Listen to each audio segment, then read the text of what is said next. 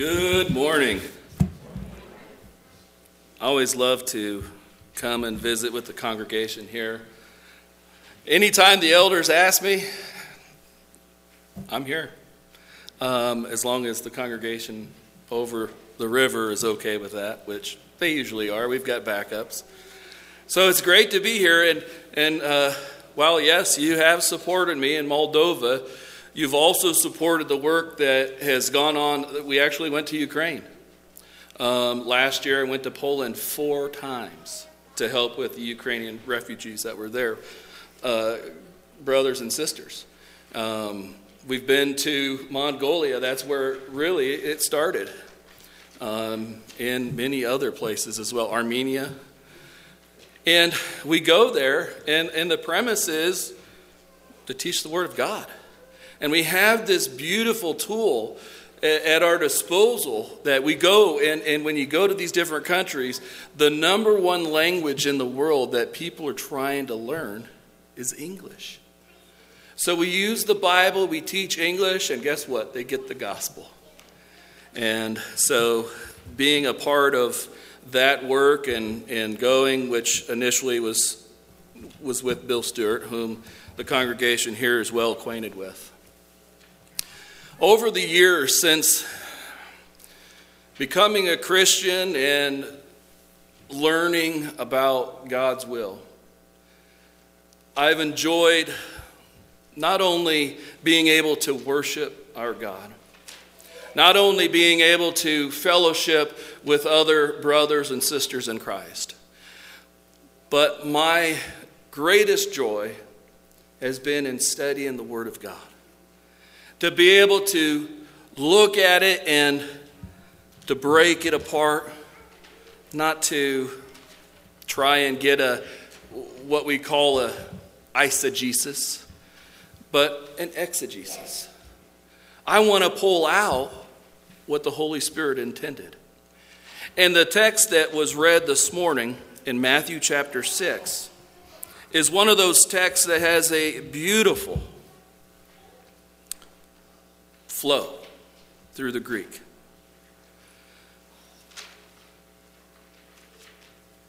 In preparation, I looked at some of the original language. And one of the things I noticed that you can't really notice by looking at it in English is that the word that is translated treasure is the same word that we get the word thesaurus from. And in verse 19, that actual word or construction of it is used 2 times. One right after the other. Do not lay up for yourselves treasures on earth, where moth and rust destroy and where thieves break and steal. The phrase lay up is the first word that is translated from thesaurus. And the second one obviously is translated treasure, and it does the same thing in verse 20. Same word utilized twice. What you don't also see is that this is written in an imperative. It's a command, which means we don't get to choose. We must lay up for ourselves treasures in heaven. Treasures are important. After all, there wouldn't be treasure hunters. I'm always fond of watching different shows on Discovery Channel where they're deep sea diving and looking for that pirate's treasure. And so when I think about the Word of God, that's what I'm doing. I'm looking for that beautiful treasure. This morning I want you to ask yourself, what's my treasure? What do I treasure most? When we look at our lives and we evaluate them, what do we put the most stock in? If you have your Bibles handy, look over the book of Luke with me. Luke chapter 12. Luke chapter 12, Jesus gives a parable about a rich man. Verses 15 through 21. Luke 12, beginning verse 15. And he said to him, "Take heed, And beware of covetousness, for one's life does not consist in the abundance of things he possesses. Then he spoke a parable to them, saying, the ground of a certain rich man yielded plentifully. And he thought within himself, saying, what shall I do, since I have no room to store my crops? So he said, I will do this. I will pull down my barns and build greater, and there I will store all my crops and my goods. And I will say to my soul, soul, you have many goods laid up for many years. Take your ease, eat, drink, and be merry. But God said to him, fool, this night your soul will be required of you. Then whose will those things be which you have provided? In this parable, we see a lot of my. A lot of I. It's on, the emphasis is on his treasures, his possessions. So when we talk about what our treasure is, we're not really just talking about things. We could be talking about things that we read. We could talk about our electronic devices. We could talk about relationships. We could talk about music. We could talk about anything that takes precedence over Jesus. Anything that becomes an idol. And we're told in the scriptures in 1 John chapter 2, beginning in verse 15 and going all the way down to verse 17, that we're not to what? Love the world. Do not love the world, nor the things in the world. And he goes on and he talks about what the world's all about. The world, it's about the lust of the eyes, the lust of the flesh, and the pride of life. And so when someone is so focused on the world, when he's so focused on things that are in the world, God takes a back seat.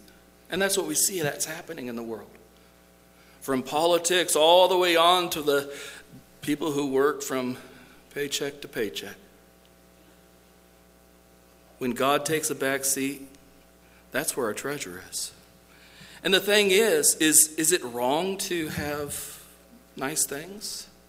Is it wrong to have good relationships? Is it wrong to have electronic devices? Or is it wrong to read books that aren't the Bible?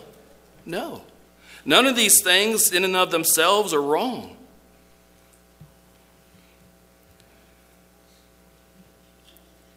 In Matthew chapter 10, verse 37, Jesus says, he who loves father or mother more than me is not worthy of me. And he who loves son or daughter more than me is not worthy of me. And he who does not take his cross and follow me is not worthy of me. He who finds his life will lose it. And he who loses his life for my sake will find it. Jesus isn't saying that loving our parents is wrong. He's not saying that it's wrong to love a spouse or even your children. We could take anything and put a different word in. Instead of father or mother, you could put another object. Anything that we put above him shows us where our heart is. Shows us where our value is. But it's not just about material possessions. It's about our time. It's about our energy. It's about our effort that we put into the things that we're doing. Is our effort only about temporary pleasures, the temporary things of this world? Or is that effort, is that energy about eternity, about heaven? These are the types of things that we need to take stock in. I know we all struggle in many different ways in our faith and our walk. And there are days, you know what, that we decide, boy, I've fallen flat today. I've really missed it. And you know, I've thought about it. What kind of God would we have? If God, once in a blue moon, maybe a few minutes of the day, maybe even just a small fraction of time, would think about us. What kind of God would we have if just for just a moment showed that he cared for us? What kind of hope would we have? What kind of treasure would that look like? I shudder at the times when I think if God looked at me the same way that I often do to him, what life would be like. I'd have no hope, no purpose, no eternal security. Praise be to God. He's not like that. God loves us. He cares for us. John chapter 3, verse 16. What's it say? For God so loved the world that he gave his only begotten Son, that whoever believes in him should not perish, but have everlasting life. God loves us. You go all the way back to the beginning when God created the world. When God created man in the garden. And God walked with man in the garden. That's love. He provided everything. And man had fellowship with God. But because of sin, because of disobedience, man and woman, we could no longer be in the presence of God. And from that point on, and if you look at other scriptures, it says that God had a plan from the very beginning. He had a plan that we would be with him. Romans chapter 5, beginning of verse 6. Paul wrote to the church at Rome, "For when we were still without strength, in due time Christ died for the ungodly. For scarcely will a righteous man will one die, yet perhaps for a good one someone would even dare to die. But God demonstrates his own love for us in that while we were yet sinners, Christ died for the ungodly." He died for us. Jesus was sin. God's plan. He loves us. God treasures us. In the book of Ephesians, chapter 1, we learn about all the blessings, or at least some of the blessings that we have through Jesus.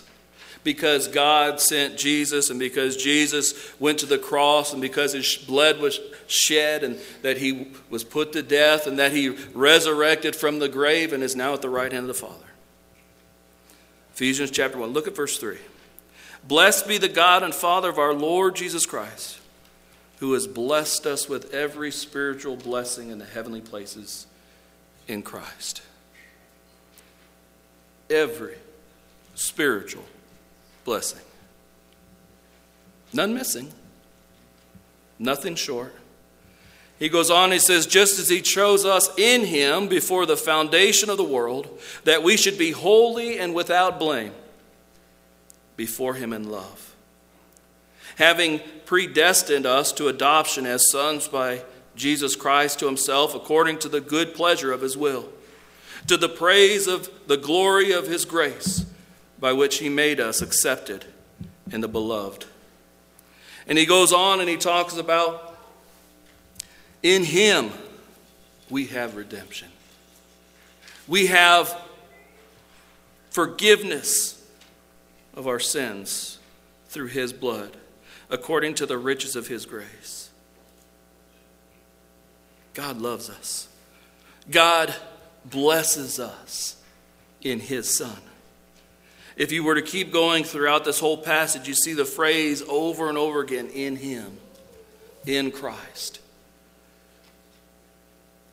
You can't think about all the treasures that we're blessed with and not think about forgiveness, not think about redemption, not think about obtaining an inheritance, being sealed with the Holy Spirit. God has blessed us. But not only has he blessed us here and now, when we think about eternity, he's blessed us likewise. You remember in John chapter 14, Jesus was talking to the disciples. And he told them, he just told them, and he's going to be leaving them. Verse 1 of chapter 14, he says, "Let your heart not be troubled. Be comforted. You believe in God, believe also in me." He says, "In my Father's house are many mansions, many dwelling places," as the New American Standard says. "If it were not so, I would have told you, for I go and prepare a place for you." God loves us. He blesses us. And he's prepared a place for us. In 1 Peter chapter 1, 1 Peter chapter 1, beginning verse 3, Peter talks about the blessings that we've been given, about that eternal dwelling place. He says, "Blessed be the God and Father of our Lord Jesus Christ, who according to his abundant mercy has begotten us again to a," what's it say? "Living hope. Through the resurrection of Jesus Christ from the dead." Pick up verse 4. "To an inheritance, incorruptible, undefiled, that does not fade away, reserved in heaven for you, who are kept by the power of God through faith for a salvation ready to be revealed in the last time." God, through his abundant mercy, has brought us into his house. We are his children through Jesus' resurrection. Death couldn't hold him. And because of that, we have that inheritance. But a lot of things, he gives 4 descriptions there. It's not going anywhere. All these descriptions, whether it's incorruptible, whether it's undefiled, whether it's unfading, whether it's reserved, all of them shows us God treasures us. He wants us to be there with him. And that's kept by the power of God. Verse 5. He says in verse 6, "In this you greatly rejoice, though now for a little while, if need be, you have been grieved by various trials, that the genuineness of your faith, being much more precious than gold that perishes, though it is tested by fire, may be found to praise, honor, and glory at the revelation of Jesus Christ, whom having not seen you love. Though now you do not see him, yet believing you rejoice with joy inexpressible and full of glory." And I like verse 9, "Receiving the end of your faith, the salvation of your souls." That's what he treasures. God wants us to dwell with him. He wants us to be with him. From the very beginning, that was the plan. And so God put the plan in motion to bring us back into his presence. We have many examples throughout the Old Testament of, well, for instance, the high priest, the temple system. The temple was built, and there was only one person that could enter it once a year, the high priest. He's the only one that could go into the Holy of Holies, but there were certain parameters he had to do, right? He had to sacrifice for his sins. Because if he went into that place where God is and had sin, he would have dropped dead. God is holy. And so, knowing that, knowing what God is, there's no question in my mind Adam and Eve could not be in the garden because of their sin. They had to, there had to be a plan. God knew. And so we see that plan in motion today. And if God desires us that much, what's that do for you? How does it make you feel? To know that there's a place prepared for me. There's a place prepared for all those who are obedient to the truth. Now, don't get me wrong, it's easy to take for granted the blessings. It's easy to take for granted all the things that we have in Christ. That we go on living and have everything that we could ever desire and forget the riches that we already have. It happens. The New Testament, we see lessons about falling away, about people leaving the faith. Don't think it can't happen. And that's why we have constant warnings about, like in Jude, if you were here this morning, about your faith. Contend earnestly for the faith. We need to take stock. We need to evaluate where our treasure is. God has given us so much. And so you might ask the question, well, how could I improve? How could I know that I am treasuring him? Matthew chapter 22, verse 37, Jesus quoting Deuteronomy chapter 6, verse 5. After being asked what the greatest commandment was, you remember what Jesus responded? He said, you shall love the Lord your God with all your heart, with all your soul, and with all your mind. That's the first and greatest commandment. And it goes all the way back to Deuteronomy. What do you think God wants? God wants us to love him unconditionally. He wants us to love him with all of our heart, soul, mind, and if you go to another passage in the Gospels, our strength. That's what God wants. That's where our focus needs to be, on loving him. That's how we show him we treasure him. Another way that we can show him what he means to us, Paul in the book of Colossians, beginning in chapter 3, if I can get there. Chapter 3, verse 1. He says, if then you were raised with Christ, seek those things which are above, where Christ is, sitting at the right hand of God. Set your mind on things above, not on the things of this earth. For you died, and your life is hidden with Christ in God. When Christ, who is our life, appears, then you also will appear with him in glory. And he goes on, he says, therefore put to death your members, which are on the earth, fornication, uncleanness, passion, evil desires, covetousness, which is idolatry. Seek him. Look for him. Look for the things which are eternal. Set your mind on the things that moth, rust, they can't touch. Nothing can steal it from you.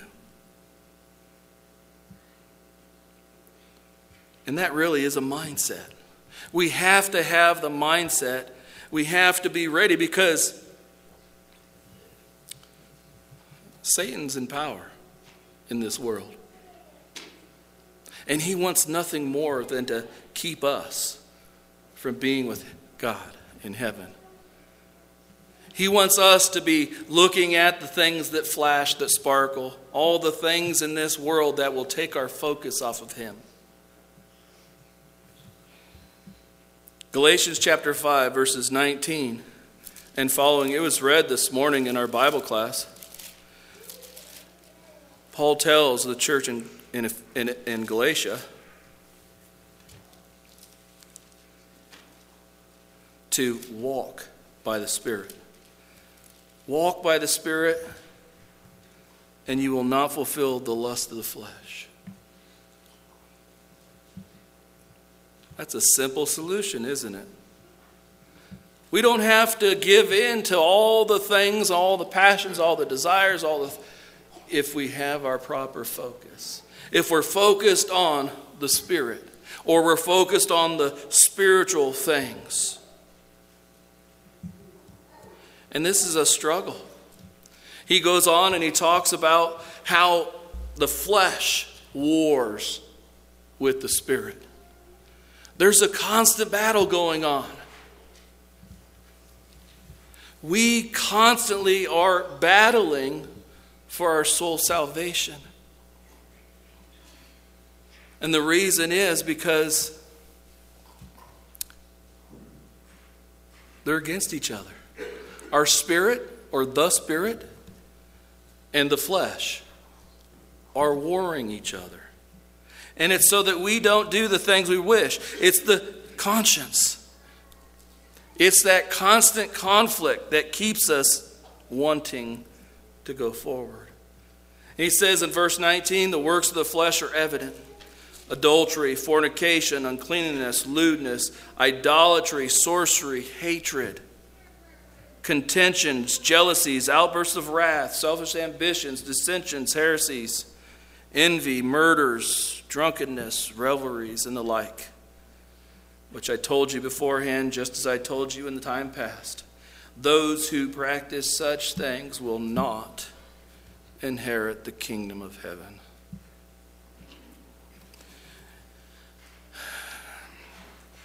Why are lessons similar to this so important?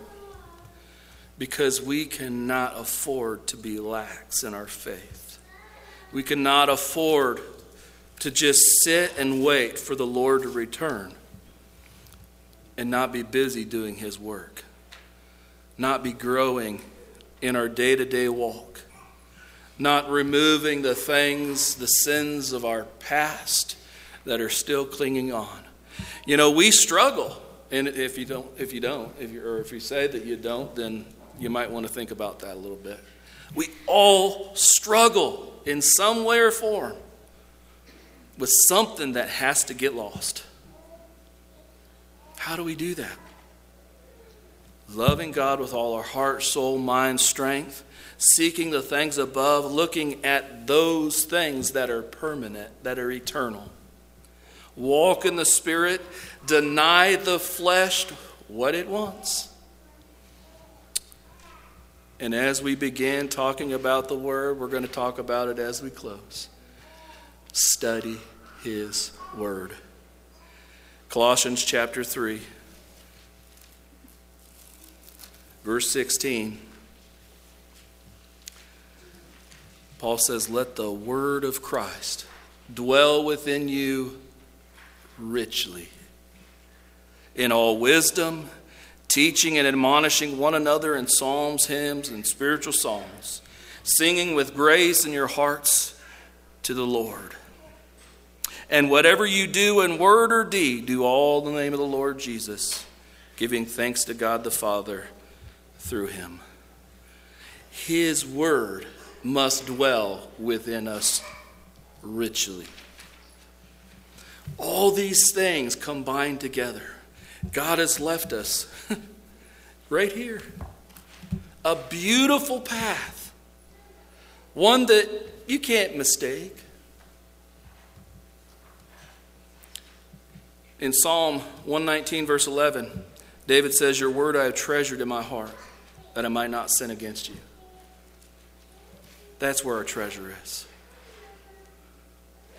Verse 105, Psalm 119, "Your word is a lamp unto my feet and a light to my path."